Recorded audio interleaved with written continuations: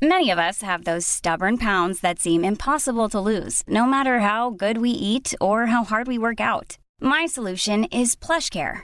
PlushCare is a leading telehealth provider with doctors who are there for you day and night to partner with you in your weight loss journey. They can prescribe FDA-approved weight loss medications like Wegovy and Zepbound for those who qualify. Plus, they accept most insurance plans. To get started, visit plushcare.com/weightloss. That's plushcare.com/weightloss.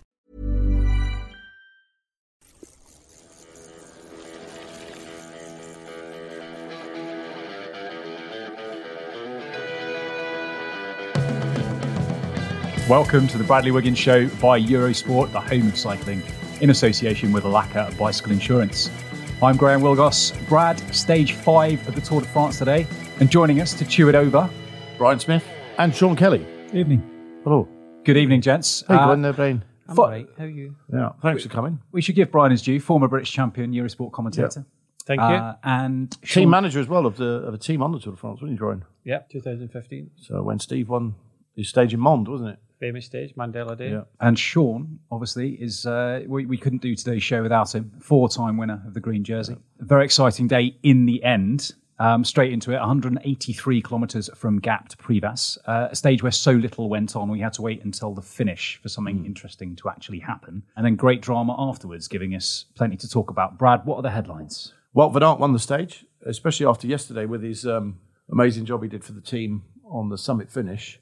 And then popped up today and won the stage in quite impressive style, really. And also, it was a day for Ireland to celebrate, isn't it, Sean? Because Carrick's very own Sam Bennett won the stage. No, got the green jersey, won the green jersey. So first time in 31 years since you last took green, was it, Sean? Yes, 98 was the last time. So how many years ago that is? It's so long ago I can't count. But yes, Sam did the job today in the intermediate sprint. Of course, he picked up very important points there, and in the sprint to the line for the finish, I think he was marking Sagan a bit much, and maybe he focused a bit too much on getting the green jersey. But there's other days to come for the stage. At least he's got his green jersey now, so a great achievement by Sam, and hopefully he get his stage victory later on this race. Still chasing it. Yeah, came in third today. Here's how Rob Hatch called it for us on Eurosport. It's going to be let out very, very late indeed. They wait even longer. 150 to go as it goes. And here goes Wout van Aert at the front. Wout van Aert in the yellow. Van Aert going all the way. Van Aert is there, and it's Wout van Aert who takes the win. 2 in 2 from Jumbo-Visma. Behind Bennett finishes and will pull on the green jersey for the first time in 31 years for Ireland. So, Brad, as you said, Jumbo-Visma's Wout van Aert, the world's number one rider in the men's peloton, surging to another impressive victory, his second at the Tour after taking stage 10 into Albi last year. Did we have him as favourite for today? I mean, he said that he was going for it. He said that Jumbo-Visma were going to let him off the leash after his, as you also mentioned, his hard work yesterday for Primož Roglič on the final climb. Did we expect him to take it today? I mean, it was a matter of inches in the end. Yeah, I didn't expect him to take it, actually. I'd said yesterday that he'd perhaps sacrificed his own individual success at this Tour, maybe for the team, but the guy can do anything at the moment. He's probably the best cyclist in the world now, at the moment, after everything he's done. 3 times World Cyclocross champion, San Remo winner, Strade Bianche, time trial winner in the Dauphiné last year. I mean, he possesses everything, and he seems to do it with such ease as well. He makes it look easy. He's rode 15 races this year since the end of lockdown. He's won 5 of them. So a third of the races, he's ridden this year, he's won. And the rest of the time, he's done a job for the team. So, and what a job he did yesterday on that summit finish. On a Category 1 climb as well. For Primož, and then today wins the bunch sprint. He's not too far away in the green jersey competition either, is he? Well, he is going to move up with his win today. But of course, there'll be a lot of days where he will be on duty. So it's going to be looking difficult for him to be contesting in the intermediate sprints. And we have seen in the last days, Sagan, Bennett and some of the other ones, they are contesting the intermediate sprints. So, you've got to do that as well. So I don't think he will be concentrating on green jersey. But a stage victory for Van Aert is, very much on the books later on this race. And yesterday, what a job he done on a first category climb, the way he rode there for a long, long time. And, to be able to come out and win in a sprint today, he's just got it all, that guy. He's able to time trial, he's able to, go uphill, he can ride the classics, we've seen that. his bike, his position in the race, that's something he can do so good. And if you can do that with the qualities he's got, the strength he's got, you win bike races. Sean, you mentioned that Sam Bennett was maybe concentrating a little bit too hard on Peter Sagan's wheel. So Sagan came in fourth today. Was Bennett maybe thinking all he's got to do is cross the line before Sagan rather than go for the stage win? Was his focus getting the green jersey, having taken the top points in the intermediate sprint? Was he focusing just on Sagan's wheel? All I've got to do is cross the line before him, and the green jersey's mine. Very much so. We could see that, in the final kilometre, 1,500 metres, he was staying behind Sagan and he was just following Sagan. And of course, the way the sprint panned out as well, it was a very fast run in. Sunweb, they did, a great job for Bull, and it was a really fast and difficult run in because it was uphill. Let's not forget. So if you were sitting too far off to move up, it was just impossible. And we could see Sagan, Bennett were hanging way too far off. The finish also, the final run, we could see just 100 metres before the line before you could see the finish barrier. So all of that. But I think the big thing was the speed of the run in, the way it was laid out by Sunweb. If you were too far back with 300-400 metres to go, to move up was almost impossible at the rate it was going, and then it was just too late. And Sagan, was hanging a bit too far off as well. I think everybody was, just suffering on the limit as more so, and just to move up was a big ask in the final couple of 100 metres. If there was a little bit of a slowdown where the lead-out train, wasn't as powerful as it was, and it did knock off a bit up front, well then it would have been a perfect opportunity. Sagan, Bennett and a number of others would have come with a flush, but that didn't happen here today. Brian, I think one thing I have to add to that is normally he's got a lead-out man, Morkov, and he wasn't there. He was actually dropped out the back, and in most of the other sprints, he's the person that kind of takes them and leads them, puts them in the position. He's the person with that experience, and he wasn't there. So Sam had to think for himself. And like Sean said, he was thinking, well, I'm here on my own. I want to go for green. Sagan's there. I'm just going to follow him, and it's just too fast to move up. But if Morkov was there, I think he would have said, look, get on my wheel, and moved him up nearer to where the sprint was going to happen, and that was Wout van Aert and Kees Bol. You could see it happening. Sunweb were leading out at rate or knots. If he just Morkov with him, he might have been able to move up a couple of places because there was nobody moving up anywhere in the last 500 metres. Sunweb did everything right, almost everything right today. Brilliant. It just, Kees Bol came up against someone super strong at the moment, and the fact that Wout van Aert went deep. When he pulled off in that climb yesterday, he went deep. The fact that the stage was so easy today, it gave him time to recover. If that was a harder stage, it might have been a little bit more difficult for Wout van Aert. And he might have been brought into the team to look after Primož Roglic in the run-in. So we don't know. I picked him in stage 2. Round Col d'Ez, because I know he can climb, I know he can do everything. I picked him for that stage, but he was there looking after his team, Primož Roglic. You never know when he's going to be given the green light, and it was probably because it was an easy stage. Late on, right, you can get the green light, you can go for it, and he went for it on his own. Every other sprinter's on his own as well. So it was great. But Sunweb, absolutely brilliant. They nailed it today. Just a pity that for them anyway, that Wout van Aert was just better. Brad, it was about time that we saw some action today. It was almost like the peloton called a truce. There was no breakaway to speak of. No. I mean, it was boring. I mean, it really was. And it wasn't a great advert for the sport, as we were saying in the post-show, but you need those pockets, really, in any sport. It's the same, really. I put it this way, I don't think we'll have another day like that in this Tour de France, if not this year in the calendar. So I wouldn't make too much of that. It was boring to watch, but it gave us the finale that it was an exciting finale, and lots happening, including, of course, Adam Yates, which I'm sure we'll get to. Adam Yates in yellow. Just before we get on to Yates in yellow, why was it that we didn't see anyone animating the race today early on? Well, it's purely, when you have your team meeting, what you have is you have your plan, and everybody has a plan. And traditionally in the Tour de France, the invited teams get, are kind of pushed or they have to get in the breakaway. That's just tradition. It's not written down. It's just, they have to get in the breakaway. But B&B Hotels said Brian Coquard was up there in the sprint today. They decided to sit back for him. Arkea Samsic, they've got a potential winner of this race in Quintana. And then you've got the Israel Startup Nation, who Hofstetter got 4th. He wasn't up there today, but when you look at the stage, you put your plan in place, and it just so happened today that everybody's plan was not to get in a breakaway, which you don't see. I think it was way back in 2008, the last time we saw no breakaway in a Tour de France stage. So it's been that long. It doesn't happen all the time. But I think you have to look back at the start of the whole race. It was brutal first stage with a lot of crashes. And then we had, one kind of easy day, but yesterday was hard. All day, lined out, it was a hard stage, and everybody said it was a hard stage. So today, Carlton in commentary was building it up, and then all of a sudden, kilometre 0, expecting the attacks, nothing. And that's because just everybody's planning. They're not wasting it. Why would you put someone up the road in a breakaway to be brought back for a sprint? Because everybody knew it was going to be a sprint. To waste energy. It's a long race, and you have to conserve as much energy as possible. Brad, Yates in yellow then. It's about time that he had a bit of luck.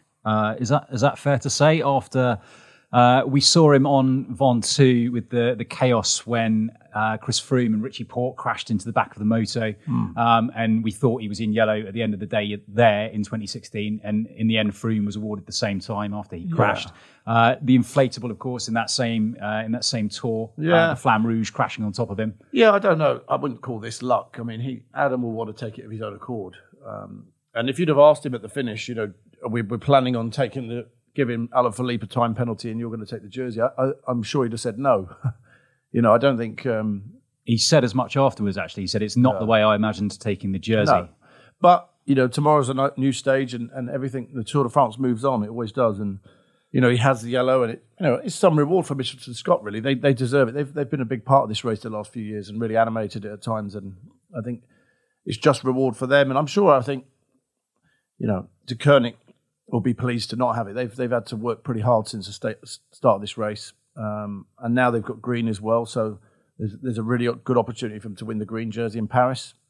So how much effort do they donate now to Sam with the likes of Morkov and Jasper Asgreen? They're such a strong team. They seem to be good every year, don't they, De Koenig? And they can play at everything. But Julian, I'm sure we may even see him back in yellow tomorrow. Who knows? Well, I think that Adam Yates deserves that jersey. When you look at stage 2, when he took that bonus, I think he deserves it. I think his attack up there going forward with Julian Alaphilippe. Okay, he never get the bonus at the end to take it, but everybody was looking at that stage thinking Adam's going for yellow here, and he came up a little bit short. So he's in the right place at the right time, and I don't think it's fortune. I think he merits it. But I have to say that De Koenig Quickstep, they're coming in with maybe a little less experience than maybe in past years, but they are struggling at the moment to go and with Alaphilippe and Sam Bennett. You don't always get that opportunity of a double-pronged attack with yellow and green, and I think they're thankful. You could see that today with Asgreen going on the attack. He was the only rider to attack today, and Thomas de Gent shut him down, said, "You're not going anywhere." Bora Hansgrohe decided to bring them both back. Nobody's going anywhere. And the reason why Asgreen went on the attack was because, pure and simple, De Koenig Quickstep didn't want to ride on the front. Are they grateful? Maybe they've done that on purpose today, Sean, taking the time penalty. I mean, is that a possibility? I mean, they know the rules, right? So 20 kilometres in, I did last say orders. That on the post show, actually. I wouldn't put it past Patrick and the team, Tom Steels and that. Well, I don't know. You never know, really, but I would have always asked a teammate for a bottle, or even risk taking the bottle at that speed. It was kind of dangerous as well, really. Who knows? I think you said that if you're going to do something, you do what Froome and Richie Porte did in Alpe d'Huez. You get a teammate to take it. So that was one mistake they made. I don't think it's planned, because you can see what happens in tour stages. You're not supposed to take a bottle or anything from the side of the road inside the last kilometre of a mountaintop or after 500 metres of a mountaintop. How many people do we see within a kilometre of the mountaintop, King of the Mountains, taking bottles or whatever? We see it all the time. So I think it's harsh in the rules, maybe the 20-second penalty. I believe that, fine them for doing that, take the fine, but the 20-second. But rules are rules. They know the rules. Is it a silly rule, Sean? No, I don't think it's a silly rule. It's for safety, people grabbing bottles. As Brad said, it's dangerous when you have teams allowed to hand up bottles. on the roadside, on the flat run-ins or on the mountain top finish as well. And as Brian say, you see riders taking bottles and water bottles on a mountain from spectators and pouring it over their head. So I think the rule is okay.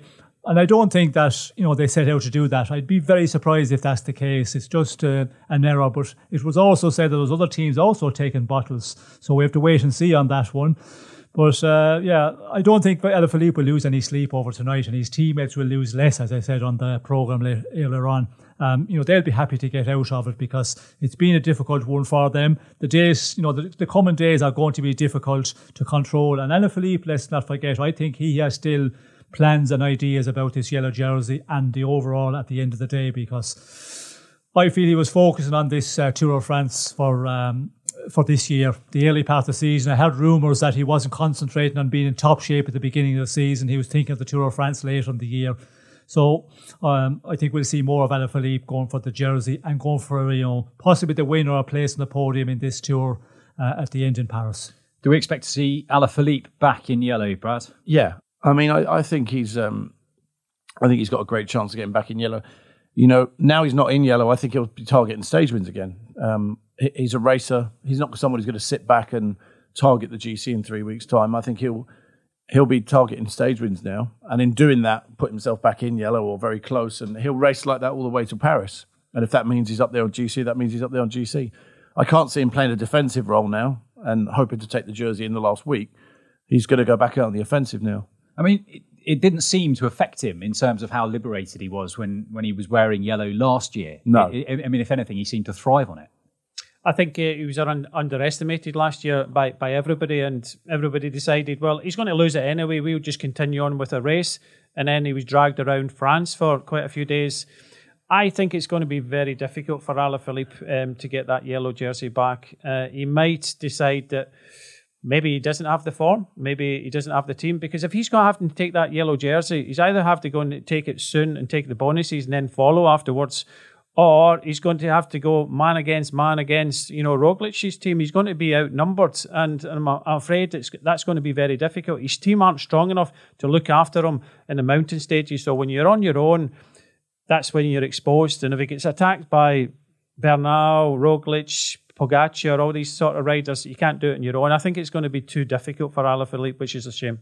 Just to give you the GC then, Adam Yates, obviously in yellow, Primož Roglic 3 seconds back, Tadej Pogacar another 4 seconds behind, Egan Bernal in 5th, 13 seconds off the pace. Brad, what do we expect from Yates now that Mitchelton Scott have got yellow? I mean, he said that he would have been going for tomorrow's stage 6 for the stage win anyway. Yeah. I think he'll go for it still. I think he'll ride as if he's still going for stage wins. Mitchelton will ride tomorrow, though. They'll take up the riding. They'll take on the responsibility of having the yellow jersey and ride. Whether that will affect his chances later on, it does put an extra weight on your shoulders having yellow in that, you lose the element of surprise in that Adam kind of ducks and dives and moves. So if Adam moves tomorrow in yellow on that final climb, for some reason, it draws more attraction to you. And he's just more noticeable now. He can't go in under the radar, which tends to be the way Adam rides, kind of under the radar. So I think it'll be very difficult for him. But, subconsciously as well, there's an element that there's always a chance you won't win the stage when you're riding like Adam does. But there'll always be the element of him wanting to at least keep the jersey if he doesn't. So if that means finishing 2nd, 3rd, 4th, it's a bit like the green jersey competition, in terms of Sam Bennett, that sort of take away from his chances of winning a stage now. It's more important to place and pick up points rather than risking all and trying to win a stage and finishing nowhere or crashing. I mean, so ultimately, however he's done it, he has pulled on yellow this evening, eventually.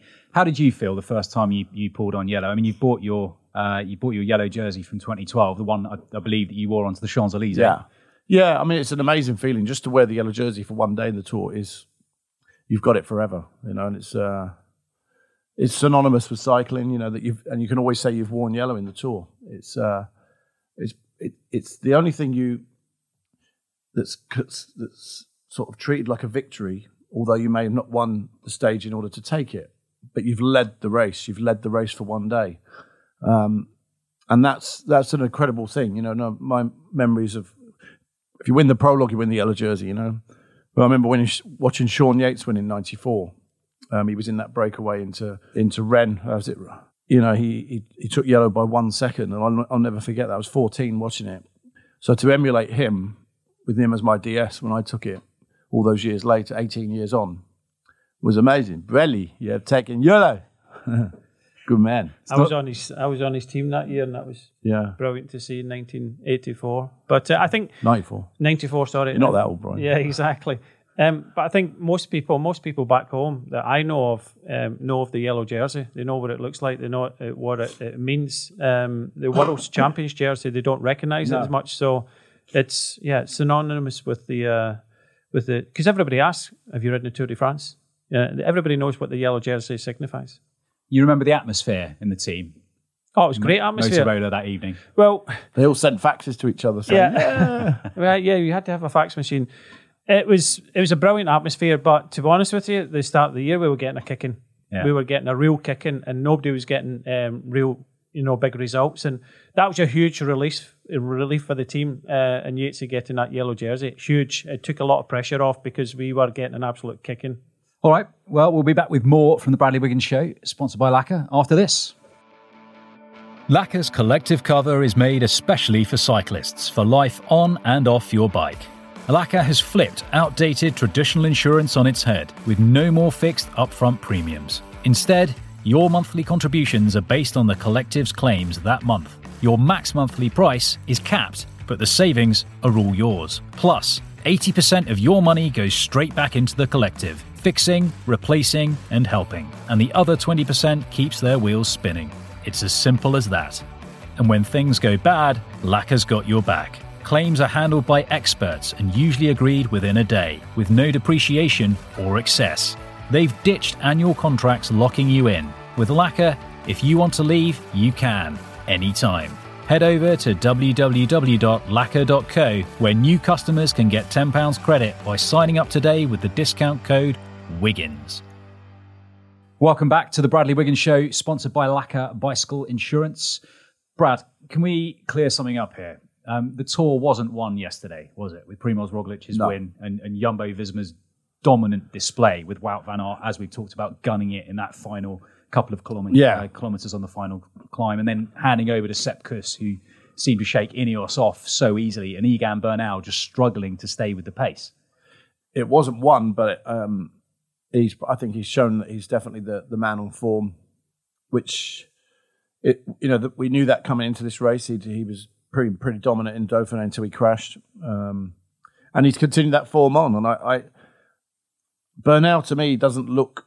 I don't know what it is, whether it's something to do with his back injury or whatever. But we only climbed to 1,800 meters yesterday as well, and once it goes over 2,000, that's where Bernal will come into his own.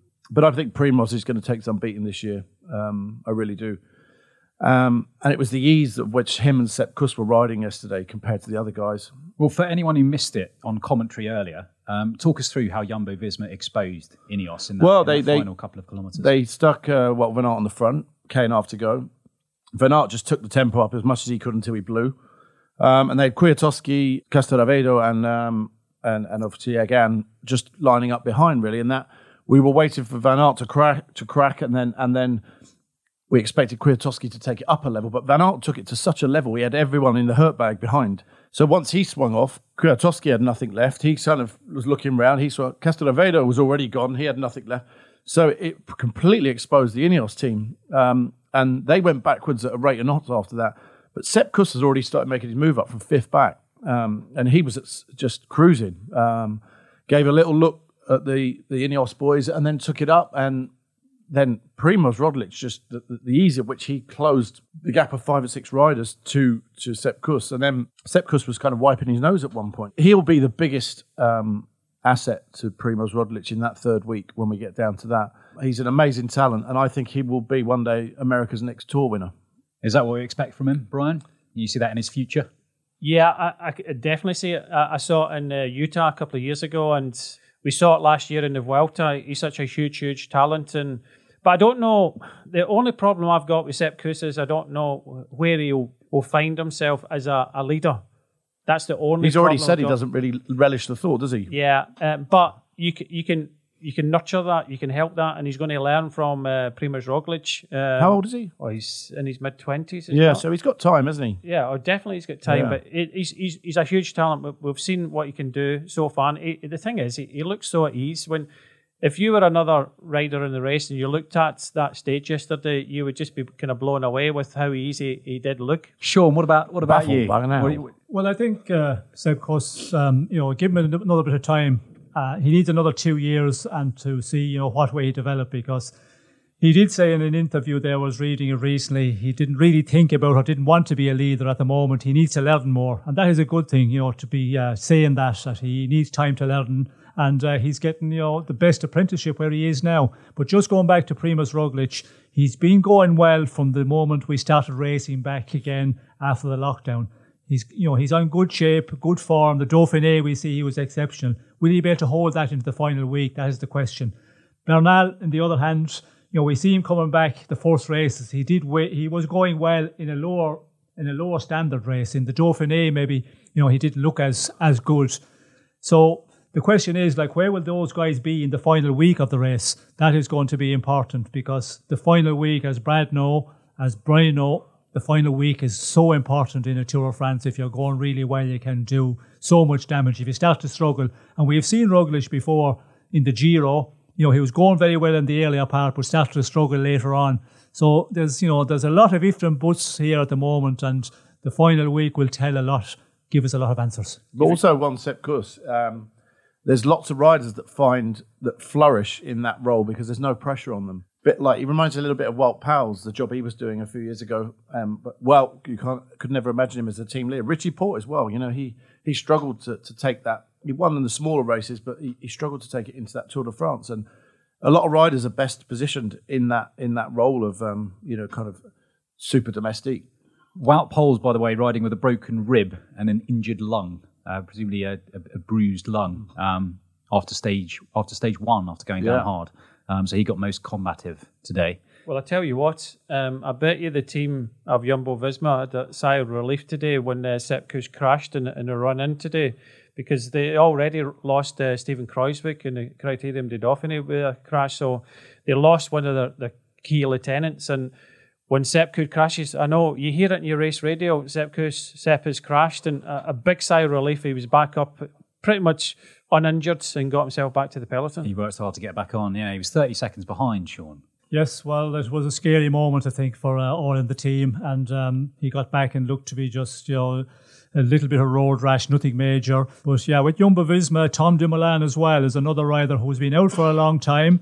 He hasn't raced since, what was the Giro, I think, or Dauphiné last year. 420-something days at the Dauphiné last June when he last raced. In the Dauphiné, you could see that, he was just slowly building. I think here he's on the build as well. So he could be very good in the final week. So, where will he be when we get to the final week as well?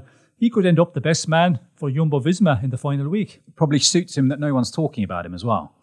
Well, I think he's unhappy with his performance so far, because I think believe that. You saw Tom Dumoulin and Primož Roglic have a chat, and I think Roglic asked him, "Do you want to have a go?" And he went, "No, he doesn't have the legs." And I think to the press afterwards, he said he's just not getting the good sensations. Whether it'll come, like Sean said, I think it'll come. But you got to remember, 5 months with no racing. This is a strange year. This is not like any other Tour de France. We've not had the Giro or any other races.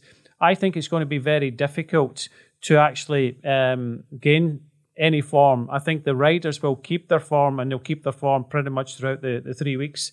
And the kind of old way of looking at things, how much will you have in the third week? I think that will not come into it as much as other years, purely because of those 5 months with no racing at all. But I wouldn't take anything from Dumoulin, what he said. I'm not happy because, riders, they can tell you what they like, but you look at the results, and Tom Dumoulin was there yesterday. He was still there with the group, so that tells that he's in very good shape, and he probably just says that to get the pressure off, and not to have too much pressure on him from the Dutch journalists and that. And he's there quietly, and I feel that he could be a danger man.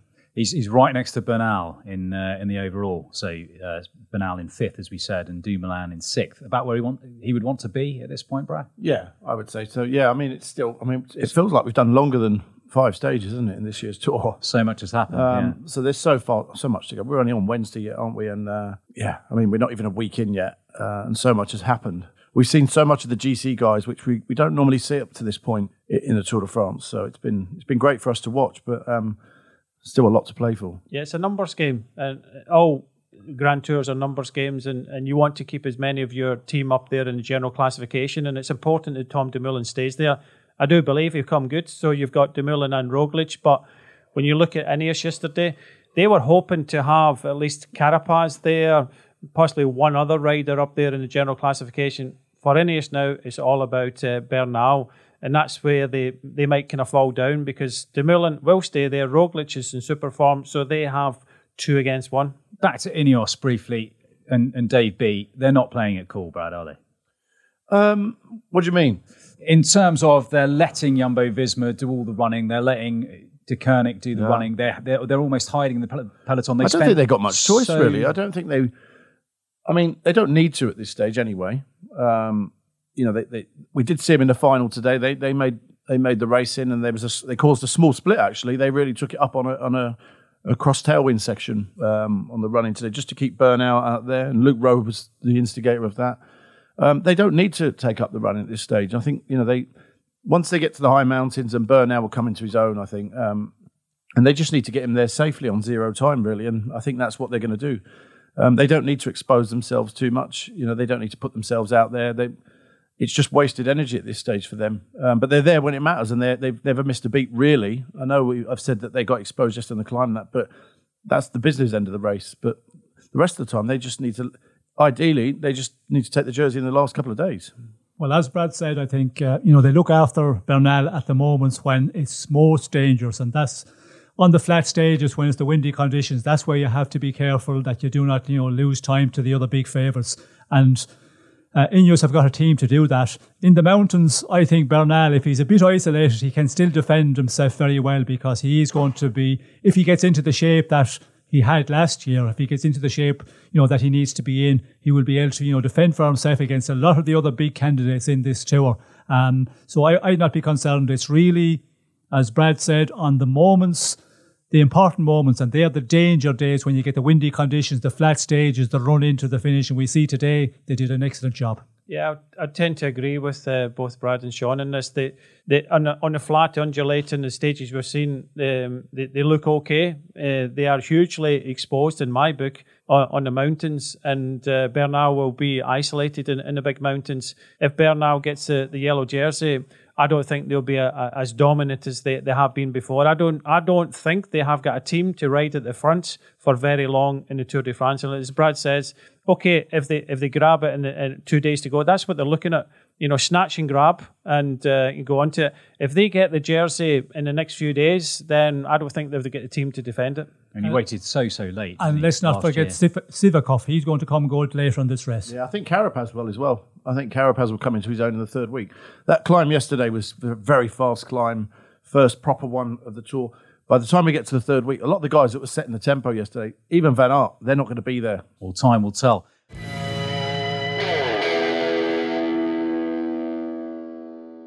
Brad, we were expecting to see a breakaway today. We didn't see one. Yeah. I want to take you back to the 6th stage of the 2007 Tour when you were riding for Cofidis. Yeah. A memorable solo breakaway from you. Very memorable. Well, to remind anyone who doesn't remember. I don't remember. Well, Brad led for 190.5 kilometres of the 199... 7th longest tour in break in Tour history still. A 199.5 kilometre stage. Still in the top 10. Before he was eventually caught by the peloton with 15 kilometres remaining. Yeah.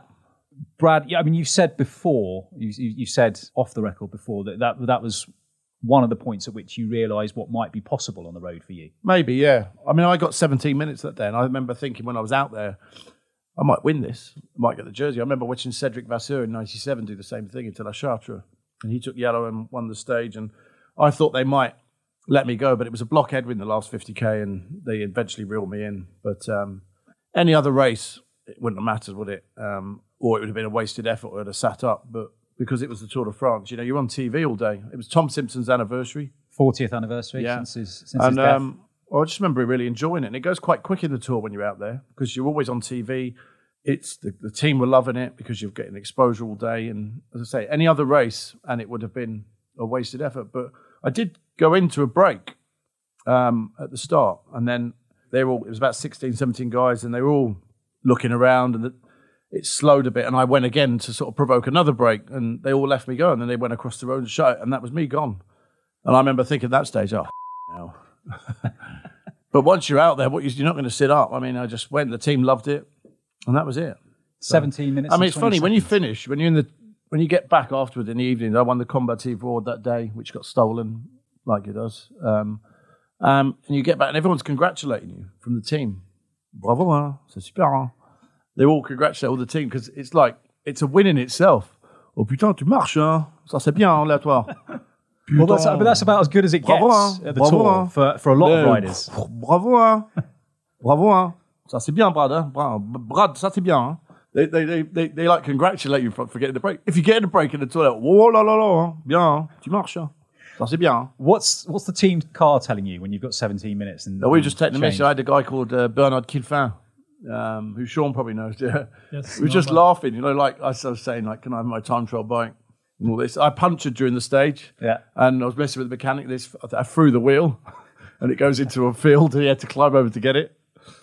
Just stuff like that. I mean, it's like a celebration for they're just loving it. We're just happy to be there. At that no, point it's like a celebration. Like I say, for French teams, the Tour de France is huge. You get out there all day on TV, 6 hours on TV. Ça c'est bien, hein? T'es direct, Brad. T'es en direct, hein?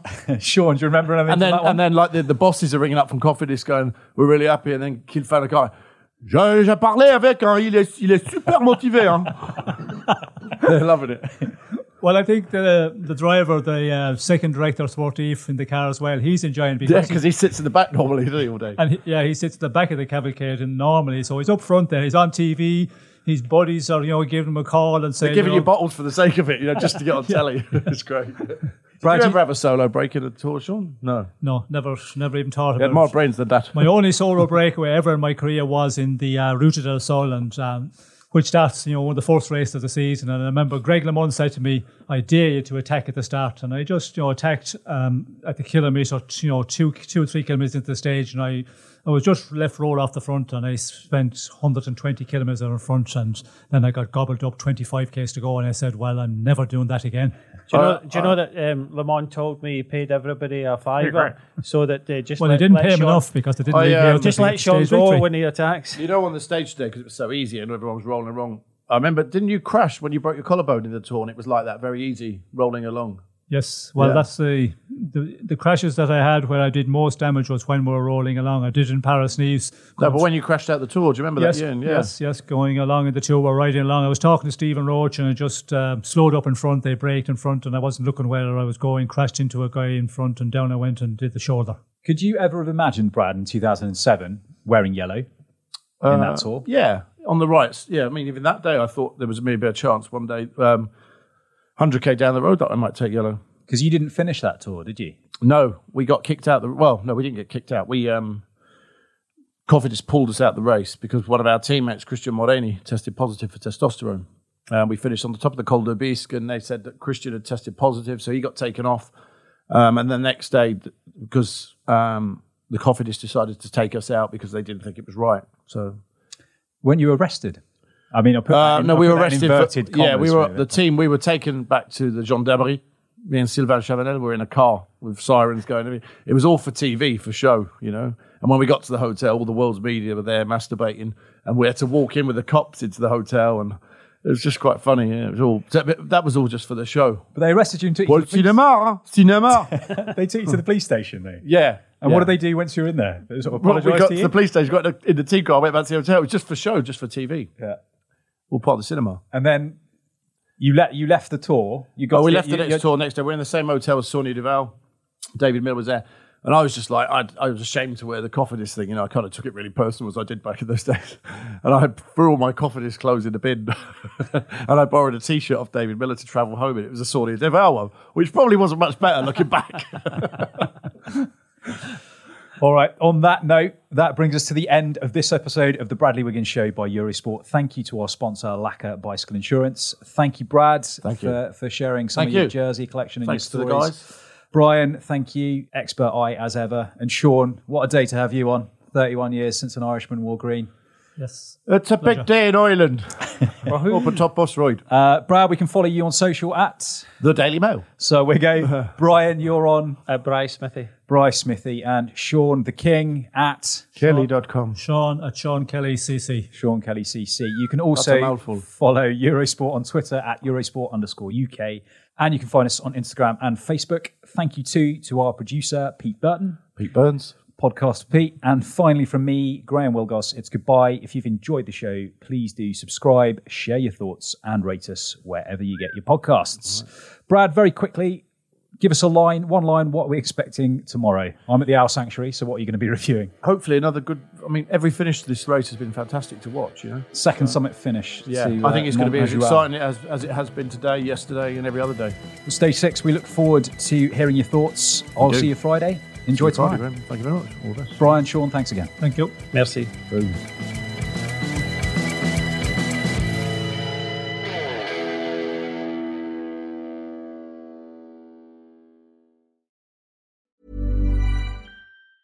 Planning for your next trip?